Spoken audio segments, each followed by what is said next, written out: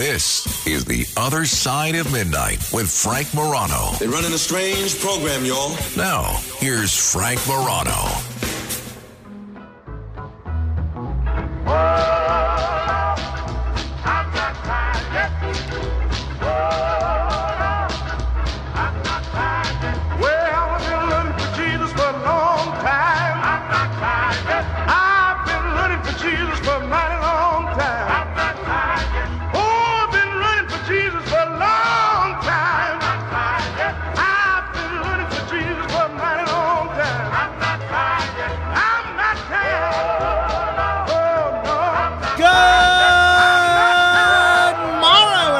This is The Other Side of Midnight. I'm superstar Frank Morano. I know this week the whole world was focused on the Fani Willis case and the Fani Willis hearing, and there's going to be something happening in that case today. We'll see where that goes.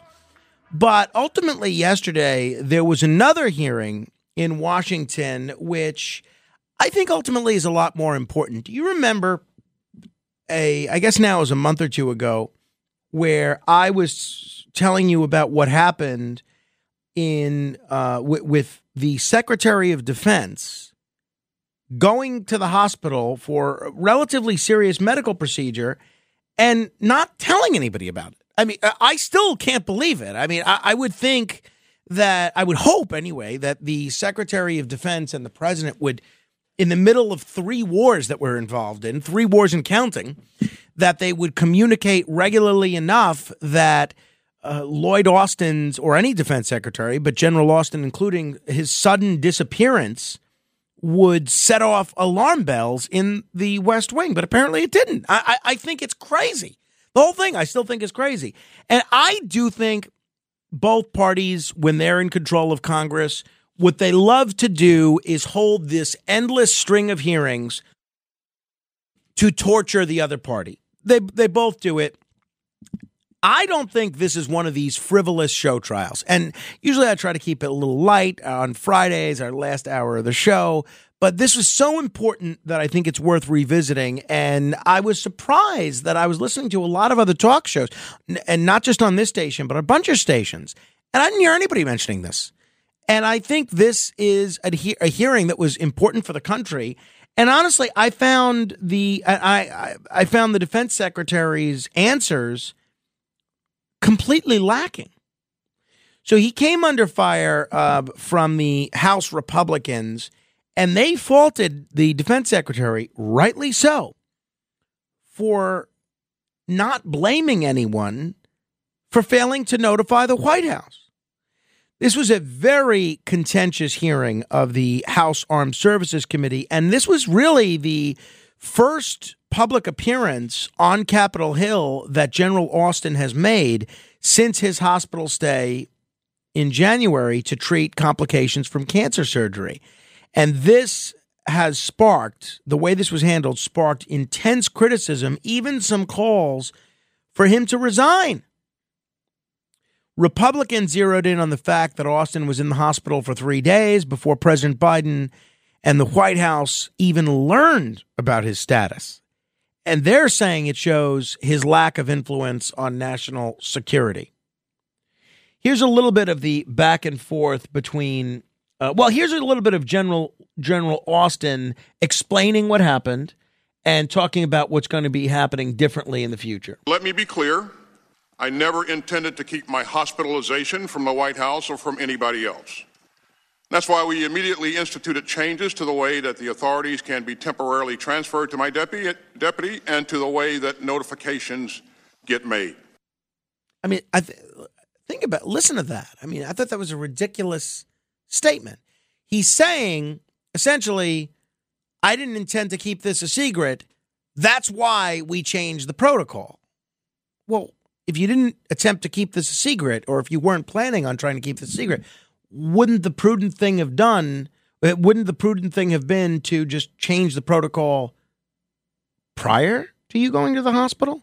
And again, I'm not trying to pick on General Austin here. Of everyone that's in the Biden administration right now, I don't know that he's the biggest problem, honestly. So I'm not trying to pick on him here, but this explanation it makes no sense. Look, we all make mistakes, and maybe this is his mistake, but this is a pretty big mistake. I think this says a lot about his judgment. Let me be clear. I never intended to keep my hospitalization from the White House or from anybody else. That's why we immediately instituted changes to the way that the authorities can be temporarily transferred to my deputy and to the way that notifications get made. Congressman Jim Banks gave him a very, very hard time on this, and I think rightly so. Congressman Jim Banks, Republican of Indiana. Mr. Secretary, help us get this straight. At what point during your hospital stay did you or your staff decide that the president should know about your hospitalization? As I understand it, my chief of staff contacted the National Security Advisor and advised him that I'd been hospitalized on the 4th of January. At what point during your stay was the 4th of January? I'm sorry, I didn't hear you. How long into your stay was that? Well, as we've pointed out, as has been pointed out earlier, I was admitted to the hospital after you were hospitalized? on the 1st of January, right. Okay. Yes or no, did you tell your staff not to inform the president, anyone on your staff? I never told anyone not to inform the president, the White House, or anyone else about my hospitalization. Okay, so the 30-day review summary lays a lot of blame at the... And, they go on. Congressman Michael Waltz slammed General Austin for holding himself to a different standard than the rest of the American people. What do we mean by that? Well, Congressman Waltz noted that the Marine Commandant General, Eric Smith, had a medical incident in October. It was a heart attack, and he informed the relevant parties. Michael Waltz said, quote, "My teenage daughter knows to tell her supervisor if she's not going to work. The American people, truck drivers, bartenders, know they have to tell their boss or they get fired. But you've held yourself to a different standard, and that's unacceptable." I think he's right.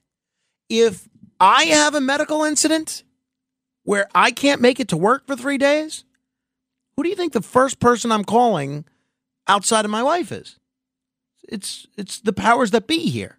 I don't know if I would call the owner of the network or the operations director, but I would call someone to let them know I wasn't coming into work. And yet the Secretary of Defense isn't doing that?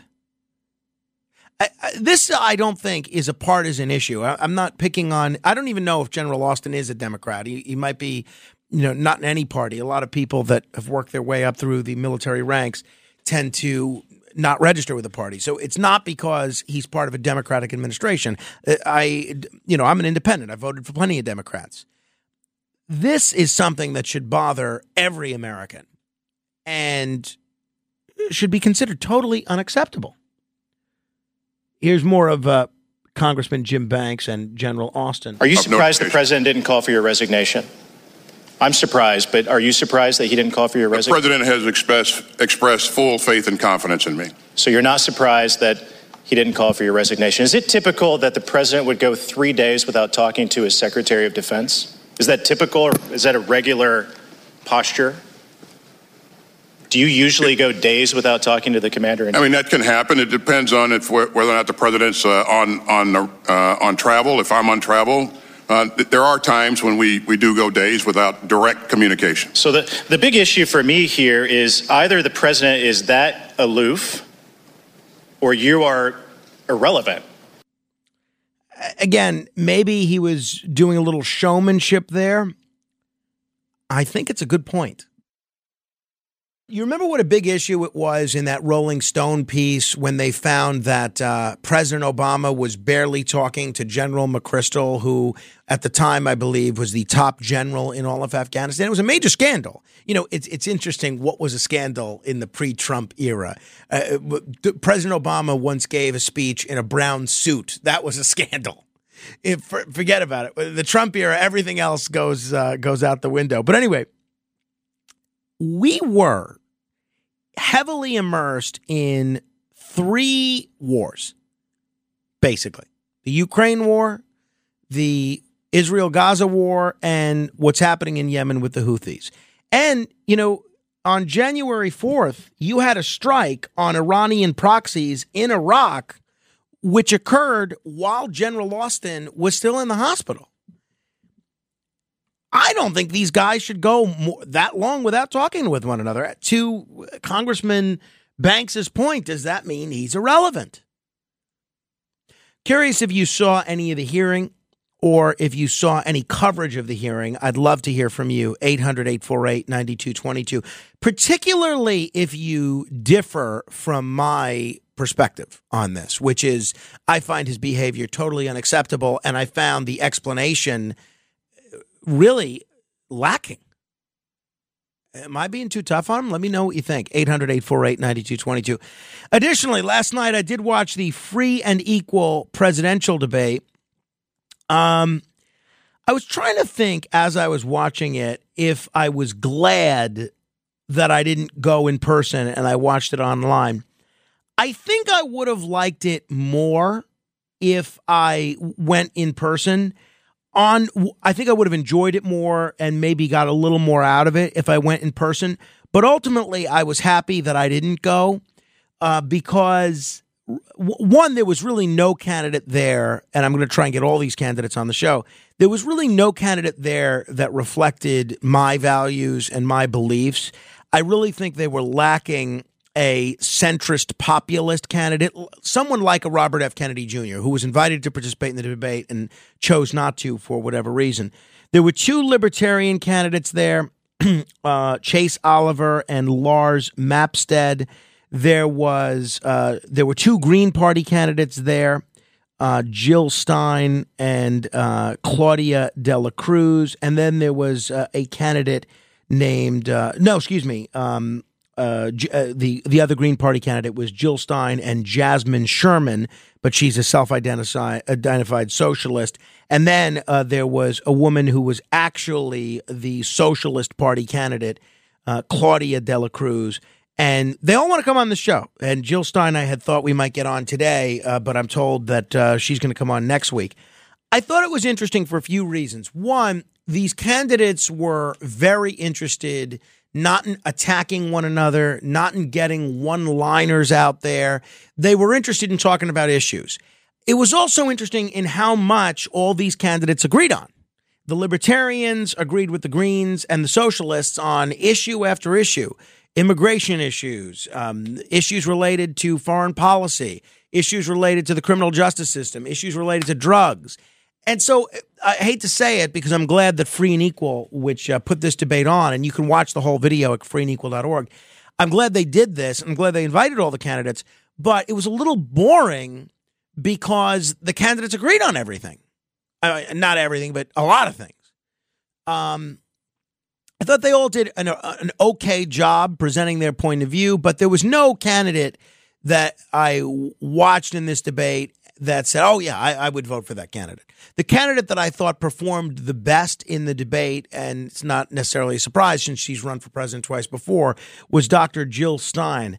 The only real – so I was happy that I didn't go, but I think I would have paid closer attention if I was there in person, if that makes sense. So I think the candidate that the only moment of acrimony in the whole debate was from a heckler at the beginning. At the very beginning, you had a heckler. I think he was with the People's Party, which is a party made of former Bernie Sanders supporters. And I couldn't make out what he was saying, but they basically had security escort him out. $30,000 people at the People's Party. Thank you. You know what I mean? And y'all cover up with the elites. You know what I mean? Jill Stein, Excuse me. I hope we can have a discussion. It's discussing what's moment. happened. Right, RFK, where you at? Push me out. Go ahead. $30,000 stolen. People's Party. I'm the New York State coordinator. This is garbage. I'm leaving. So thank you. Security's taken care of. We don't allow that in the room. So I wasn't sure who that heckler was, but it sounded like he was associated with the People's Party. You know, there is no national radio talk show host in the country that has been more associated with the third party movement and electoral reform than me. I was a little surprised they didn't ask me to be a part of this debate. They had a few journalists there and the head of Free and Equal, Christina Tobin, who wants to come on this program as well. But I thought it was interesting. If you're interested in learning more about issues, especially if some of them are Jasmine Sherman and Claudia de la Cruz, both self-identified socialists, they're so far to the left that they make Alexandria Ocasio-Cortez look like Ronald Reagan. And I'm not even joking about that. So I didn't feel like that any of them were challenged on any of their issues. I would have liked to have seen a debate where candidates that differed from one another could ask really interesting follow-up questions based on differing points of view. But there really didn't seem to be that many differing points of view. There seemed to be differing priorities, but not necessarily differing points of view. Here was one of the Libertarian candidates, I think it was Chase Oliver, who was talking about nuclear power. Jill Stein was not having it. Jill Stein was totally against nuclear power, and this is going to be one of the issues that I'm going to ask her about when she comes on this show. On nuclear, it's really important to understand that without enormous public subsidies, nuclear would not exist. Nuclear is dangerous, dirty, extremely expensive, and cannot survive without public subsidies, and it's also uninsurable. And the reason nuclear plants are not being built is because they wind up being huge holes in the ground, which cost billions of dollars. So nuclear is really not an option. That was her response, I guess, to what one of the other libertarians was saying about his view. Chase Oliver, I think it was we need to basically stop subsidizing all energies. Don't pick winners and losers. Have, nuclear try to do its thing, ease up on regulations a little bit, let them all do their thing. But the fossil fuel industry shouldn't be getting all these subsidies from the government. And here was a little bit of Chase Oliver. This is him talking about Portugal's drug decriminalization. So a great thing that libertarians always talk about is wanting to end the drug war. And there's a fantastic country in Europe that can actually bear that. That is the nation of Portugal. They used to have the highest IV drug use in the continent of Europe. Because of this, they had huge rates of HIV and hepatitis. And what they decided to do is, instead of fighting a crackdown drug war like we do in the United States, they decriminalized all drugs. They destigmatized people using drugs. So if you want to get help, there's access and avenues to get help for addiction. And also it destigmatizes use so that if you fear that you have an unquality product, for instance, if you're a user of drugs and you fear fentanyl, you can take it to a pharmacist. They'll test it for you for a small fee and you can know the quality of the product you're using. Not that I want anybody to use heroin, but I want people to stop dying of overdoses due to fentanyl being mixed into heroin. Another libertarian candidate was there. I guess both of these guys are seeking the libertarian nomination. Lars Mapstead. I didn't think he performed as well as Chase Oliver, but he said, and he made a point that I agree with, that the government is in cahoots with corporations. I think I've uncovered a new rigged system, listening to all my panelists here. The government is doing a piss-poor job of taking care of people and of protecting people from harms that are corporations. And why is that? That is because the government, the Congress essentially, bros out corporations with tax code.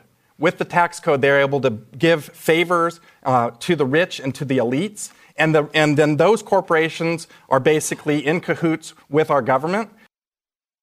The other Green Party candidate, in addition to Jill Stein, and I think Jill Stein, you'd have to say, is a heavy favorite, but you never know with the Green Party because they're so wacky, and I mean that in the best possible terms. Jasmine Sherman wants to give land back to American Indians and all sorts of people that have been exploited. In America, police solve less than 4% of crime. But if they did solve a crime... I'm not sure if that's accurate. I was wondering that because I was listening to that and I wasn't going to fact check everything any candidate said. But when she said that the police solve less than 4% of crimes, I was wondering, is that accurate? Because it doesn't seem like it could be possible that is an accurate statistic. But I don't know. I thought that was interesting. Less than 4% of crime. But if they did solve a crime, let's say you bought a stolen car, they would make you give the stolen property you purchased back. We need to give land back. My platform provides people with guaranteed housing because we give the land back. That means no rent, no mortgage. We can't just say, we're going to give indigenous people sovereignty and then not. We're not going to just say, we're going to give indigenous people their federal lands. They need more than that. They want all of their stolen property back.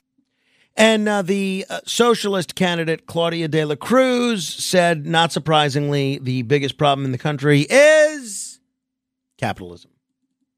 end capitalism before it ends us. I mean, it is the basis and the foundation of this country to dominate, to have control, to have hegemony over the rest of the world. U.S. imperialism thrives on that. And so BRIC is not the problem. U.S. imperialism is. That is the problem.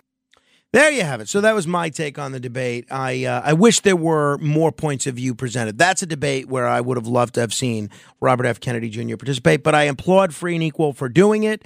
And I think the more voices and the more choices people have, the better, because if there's one thing that's clear, it's people are looking for alternatives. At least a lot of people are looking for alternatives to Trump and Biden.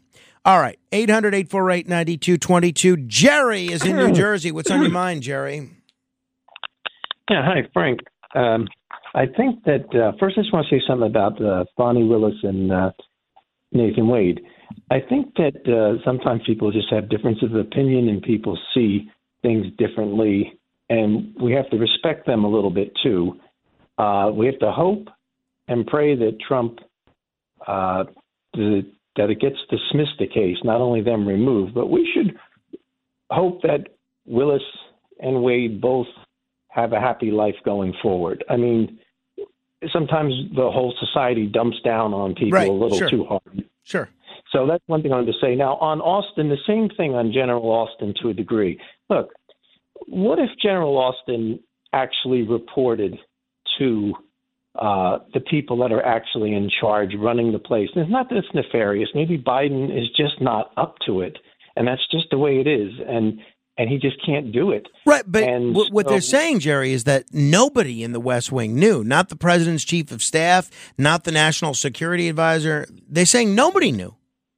But maybe the people running the country aren't really in the West Wing, and maybe that's the agreement that's going on. Maybe it really is someone else or some other faction that is not actually located right there. All right. Well, I certainly think that's a problem as well, if that's the case. 800-848-9222. The lovely Lisa is in Connecticut. You know, Lisa, somebody emailed me the other day. They sent me your Instagram and your picture, and I guess from your days as a beauty queen, and they said, "This is Lisa in Connecticut who calls your show all the time. Isn't she beautiful? You probably don't even know what she looks like." I said, I'm thinking to myself when I'm reading this email, does this guy really think I didn't look up Lisa's Instagram page? Please. Oh, God. So you got a lot of fans out there in our audience. Oh, and we got Rocco's number for you. Matt Blaze is going to give it to you. After our phone call, he'll give it to you. Thank you. Thank you for everything, Frank. You're really an inspiration in my life, like I told you. Thank you for your show, and thank you for everybody. What I wanted to say to you is about the cat situation, okay? Mm-hmm. Shadow, I crate trained him like a dog, okay? So, and of course, Mom is a singer and everything. He will literally, meow to let me know and communicate when he wants food, what I have to do. Like, if I put, just a little bit of wet food and I don't put the greenies in, he'll tell me to put the greenies in. Wow. And did you also know that your cat, if you are really, really connected with them, they could kind of be psychic? I have a little story. So I had my ex-boyfriend, right? He bought him a little tiny soccer ball. And I couldn't find a soccer ball anywhere, right? I was always looking for the soccer ball. And then we were fighting. We got back together. And then I went over to go hang out with him, right? And then all of a sudden, when I came back from hanging out with him, the soccer ball appeared with Shadow. So they have a psychic connection to your owners. Cats are really, really amazing. I don't disagree with you, Lisa. I don't disagree with you. Someone I mentioned on the radio, and then I showed the physical result of this, I mentioned that that Ed scratched me the other day when I was trying to do a radio appearance, and someone said he knows you're trying to get rid of him. That's what it's all about. And I honestly think there may be something to that. I think maybe he does know what's up. Thanks for the call, Lisa. 800-848-9222. Noam Layden's here. We're going to talk to him in a bit. Dorothy is in Alabama. Hi, Dorothy. Hi. And you were talking about the death penalty issue earlier, and about how I had trouble trying to find a vein for this current person and trying to put it out. And we had that problem over here, too. There was Eugene Smith. I got tired of seeing his face pop up. They were trying to find a vein on him. They usually, I guess they call it a experimental. He was the guinea pig for the gas, the new message. Yeah. And it was said, some people were saying, it was gruesome, or there was trouble. It was botched. No, not really. I mean, he was fighting it. He was trying not to breathe and, pulling against the struggling with the restraints. That's what he was doing. So my view, though, is, Dorothy, why not just give them barbiturate pills? Well, that happens too. Yeah, lethal dose of phenobarbital. Also, another thing you can do, you have trouble finding a vein. Why not go for the jugular? Get a head rush, man. You can find it right there. Stick it in his neck. Oklahoma, they tried to find a vein on someone's leg, and they got into someone like that last year. I heard that would happen. But did you know there's some firing squads also? Yes, I did know that, actually. And go ahead. Idaho, Idaho, actually, they have that provision, but they haven't went ahead with protocol concerning that issue or the facility, like where, to do that. But, North Carolina used it. Actually, Utah did in 2010. They used the firing squad. South Carolina has it legal as well. Yeah. They get 5 shooters, and one person gets a blank, and nobody knows who has the blank. And 4, and they get a target, they put over the heart, and, that's it. I mean, maybe somebody should get pick what they want. The electric chair. I think, not maybe about 15, 20 years ago, someone did actually pick the death by firing squad. I don't remember what the rationale was. I hear you. I just think when we're talking about botched executions and trying to find a vein after 8 times, it seems to me like all this can be avoided by giving them the same drugs that the states that have legalized physician-assisted suicide give their patients. It's quick. It's foolproof. Well, I guess foolproof. It works. It's relatively painless. You don't have to worry about looking for veins. I don't understand why they don't go that route. Dorothy, it sounds like you know the death penalty very well. I'm not going to mess with you, believe me.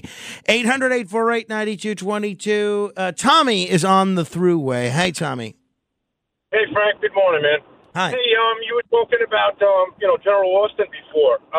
Kilmeade yesterday had a retired general on specifically to talk about Austin.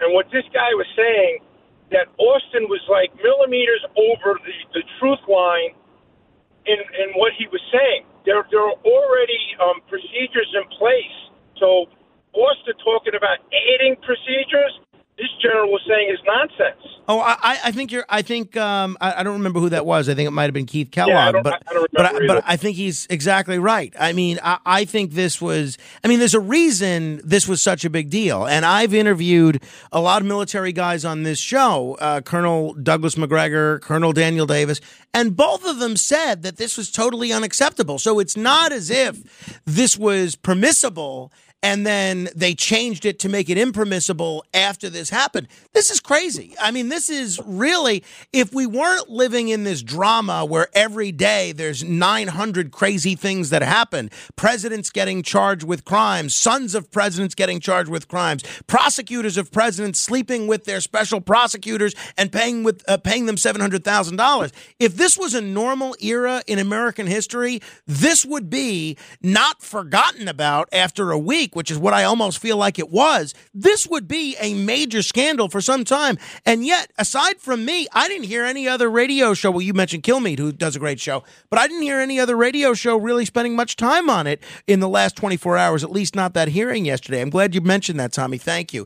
Noam Layden is here. We'll talk to him straight ahead. The Other Side of Midnight with Frank Morano. Ohio, ready for some quick mental health facts? Let's go. nearly 2 million Ohioans live with a mental health condition. In the U.S., more than 50% of people will be diagnosed with a mental illness in their lifetime. Depression is a leading cause of disability worldwide. So why are some of us still stigmatizing people living with a mental health condition when we know all of this? Let's listen to the facts and beat the stigma. Ohio, challenge what you know about mental health at beatthestigma.org.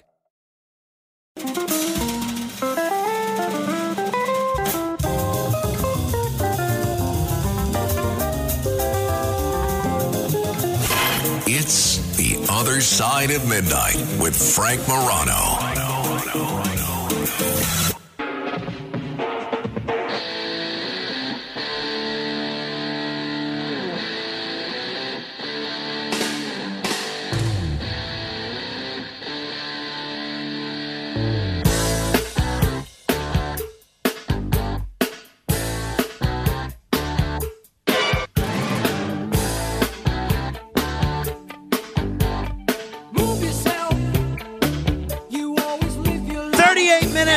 After the hour, 22 minutes until my weekend begins. And really, honestly, my weekend is just more chores, right? I'm just kind of going to sleep for 2 hours, take my son to school, sleep for another 4 hours, pick him up from school, then do another errand, and then cook dinner. I mean, you know, it's work. It's just another type of work, and it's during the day instead of at night.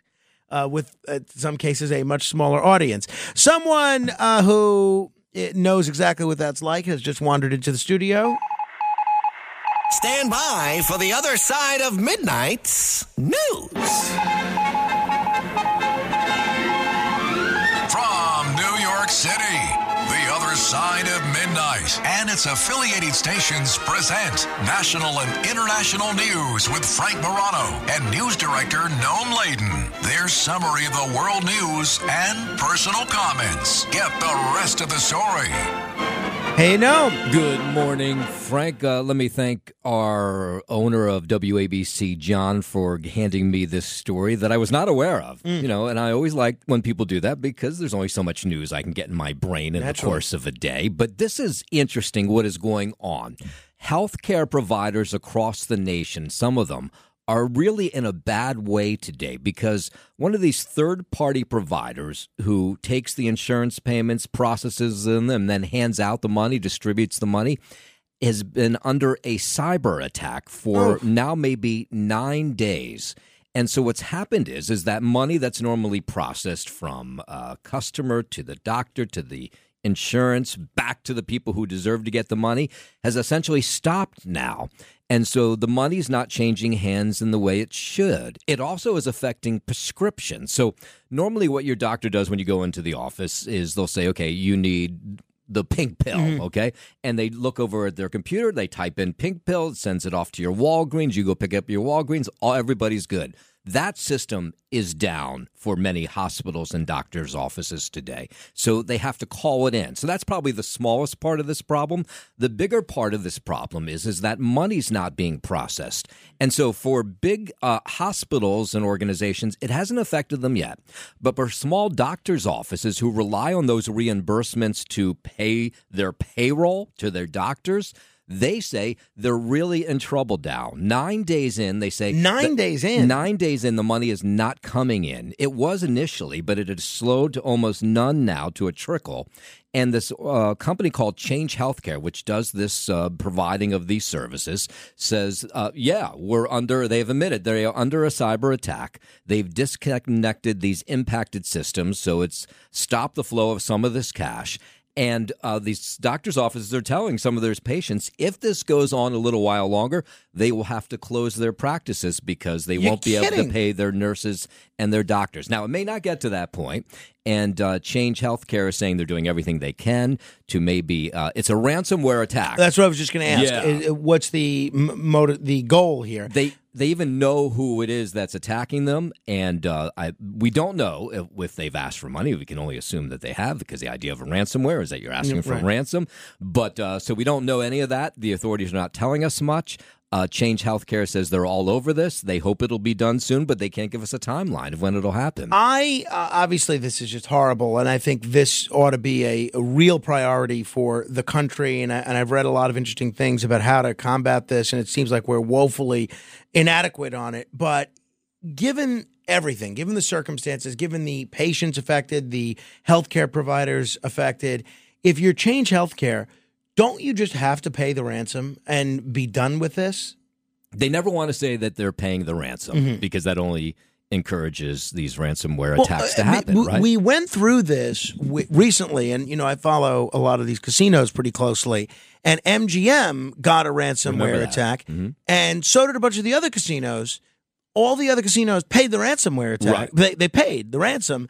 And then MGM didn't pay, and they shut them down. Yeah. And they lost a lot of business, and first of all, a lot of money in lost business, but a lot of people just rebooked at some of these other hotels in Vegas, Atlantic City, and elsewhere that did pay it. So it really, you hate to say it, but you hate to reward these cyber terrorists, but given what you just described, you have to pay it. Yeah, and so what this ransomware attack is telling this Change Healthcare is that they will put up all their information online, patient information, all kinds of sensitive information they have. They'll put it up if they don't get whatever money they are asking for. Awful. We don't know. It could be awful. Some crazy amount of money, because this is a huge company, Change Healthcare. So we'll watch this. Let's hope they can sort this out before those small providers, those small doctors are affected.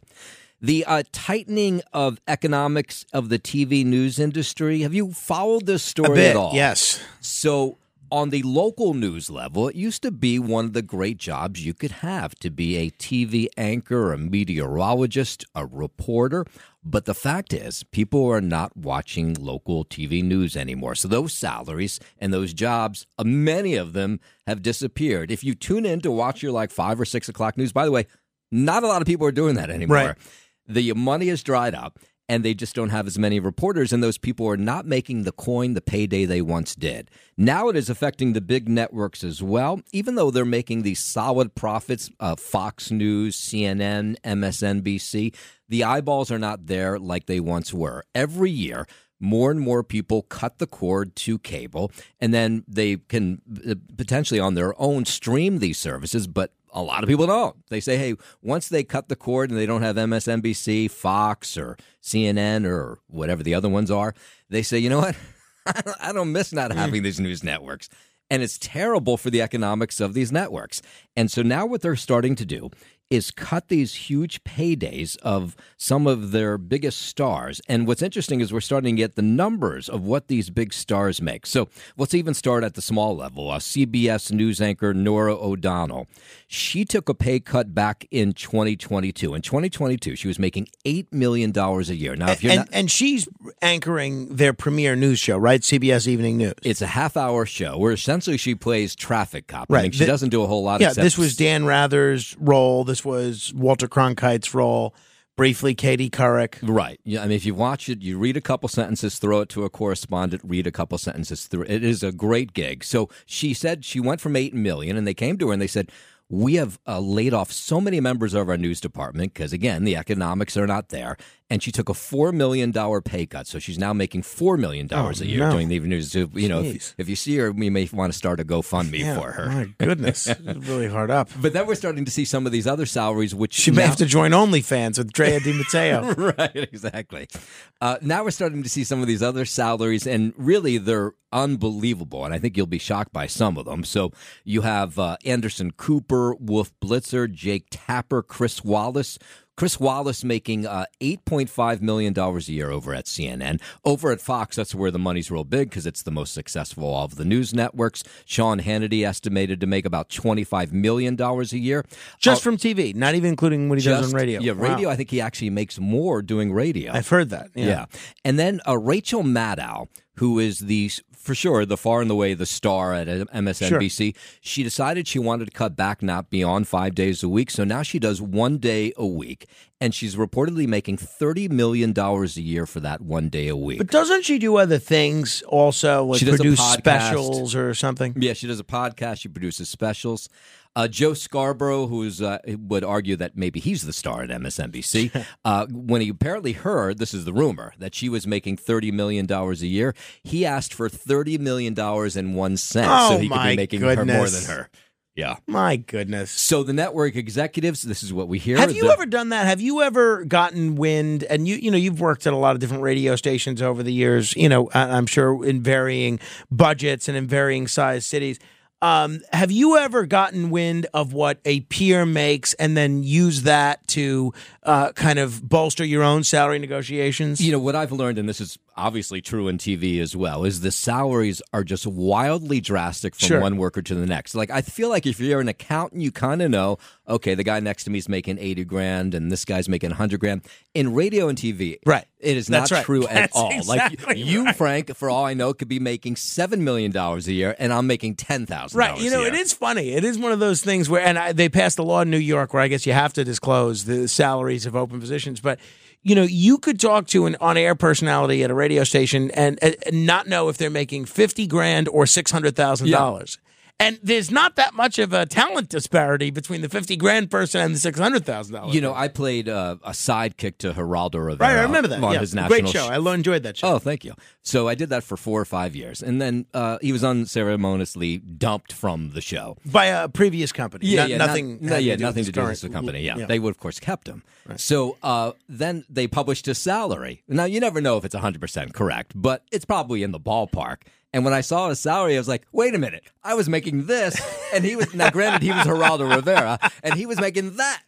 That's very funny. So I've had a couple moments like that where I'm like, wow, okay, that's a huge difference. My goodness. Yeah. Anything else on the salary news anchor front that we need to be aware of? Now this is the word is that all these salaries are on the table because, again, this money is not like it was even 5 years ago. And you look 5 years into the future, they say it'll be less so. The eyeballs won't be there for the networks. So, don't feel bad for somebody who's making $30 million who might be making $20 million a year. But the idea of the news network star is slowly fading away. Interesting. Well, we wish them all the best. A similar dynamic is playing out in, I think, late night talk as well. In the era of Johnny Carson and even in the early days of Letterman and Leno, those salaries were exorbitant. Now they're far from it. Yeah, they are, but they do have the social media component because nobody watches them in real time. They watch those 30, 60, 90-second clips that are put up on TikTok, YouTube, wherever else. Right. All right. Well, anything else for us now? You have time for one more? One more quick one. Okay, one more quickly is we're finding out that attention spans are getting smaller and smaller. There's been some research done at the University of California at Berkeley that talks about what people's average attention span are. As you can imagine, with the internet, phone, everything like that, it has changed drastically from even 5 years ago, where the average attention span that you could concentrate on something was about 70 seconds. Right? I don't know about you. I don't know. 70 seconds seems kind of long. Now they're saying the average attention span here in 2024 is more like 44 seconds for the average American. That's because you have so many things setting you off, right? All the alerts on your phones, maybe the baby's cried. Things happen where all of a sudden you're concentrating on something and then you're just taken away from it really quickly. A lot of it's the phone. Everybody's got 100 alerts coming in on their phone. So you're in the middle of a task, let's say even at work. All of a sudden the phone dings. You look at it. You're like, somebody's died. Richard Lewis died. Oh, let me go look that up. Now you go down that wormhole of Richard Lewis. Another alert goes off that says there's a fire down the street from you. Oh, okay, now I'm doing that. And it's really playing havoc on people's minds. They call it popcorn brain. Yeah, right. Just as you were talking, I stopped paying attention halfway through because I got a text message. Yeah, so see, there you go. Perfect example. Have a good weekend. You too. And now you know the rest of the story. All right, we're going to do 15 seconds of fame in just a moment. It's funny what the story Noam was talking about, and I had seen that story about popcorn brain and about the incredible shrinking attention span. There are even times when I'll post an article on my Facebook page, and the response, someone will comment and say, "Oh, sorry, it's too long." And I think to myself, well, can't you just read it, in chunks? And do you really have to comment that it's too long? I mean, if it's too long for you to read, just not read it. I mean, why do you need to comment that you're basically advertising your short attention span that you can't make it through a full article, most of which are not even that long, by the way. I just think it's such a curious thing that they take the time to write, oh, sorry, it's too long. Hey, if you're on Facebook, join our Facebook group. Just go to facebook.com/groups/Radio Morano, or just go on Facebook and search Morano Radio Fans and Haters, and that's our discussion group about what we're doing on the show. We'll do 15 seconds of fame straight ahead. The Other Side of Midnight.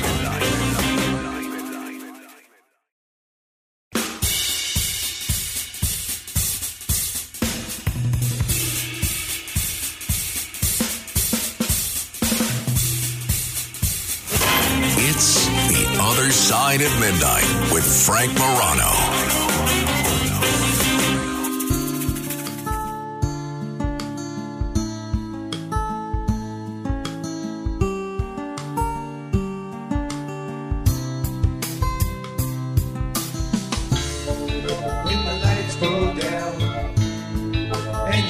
Go wrong.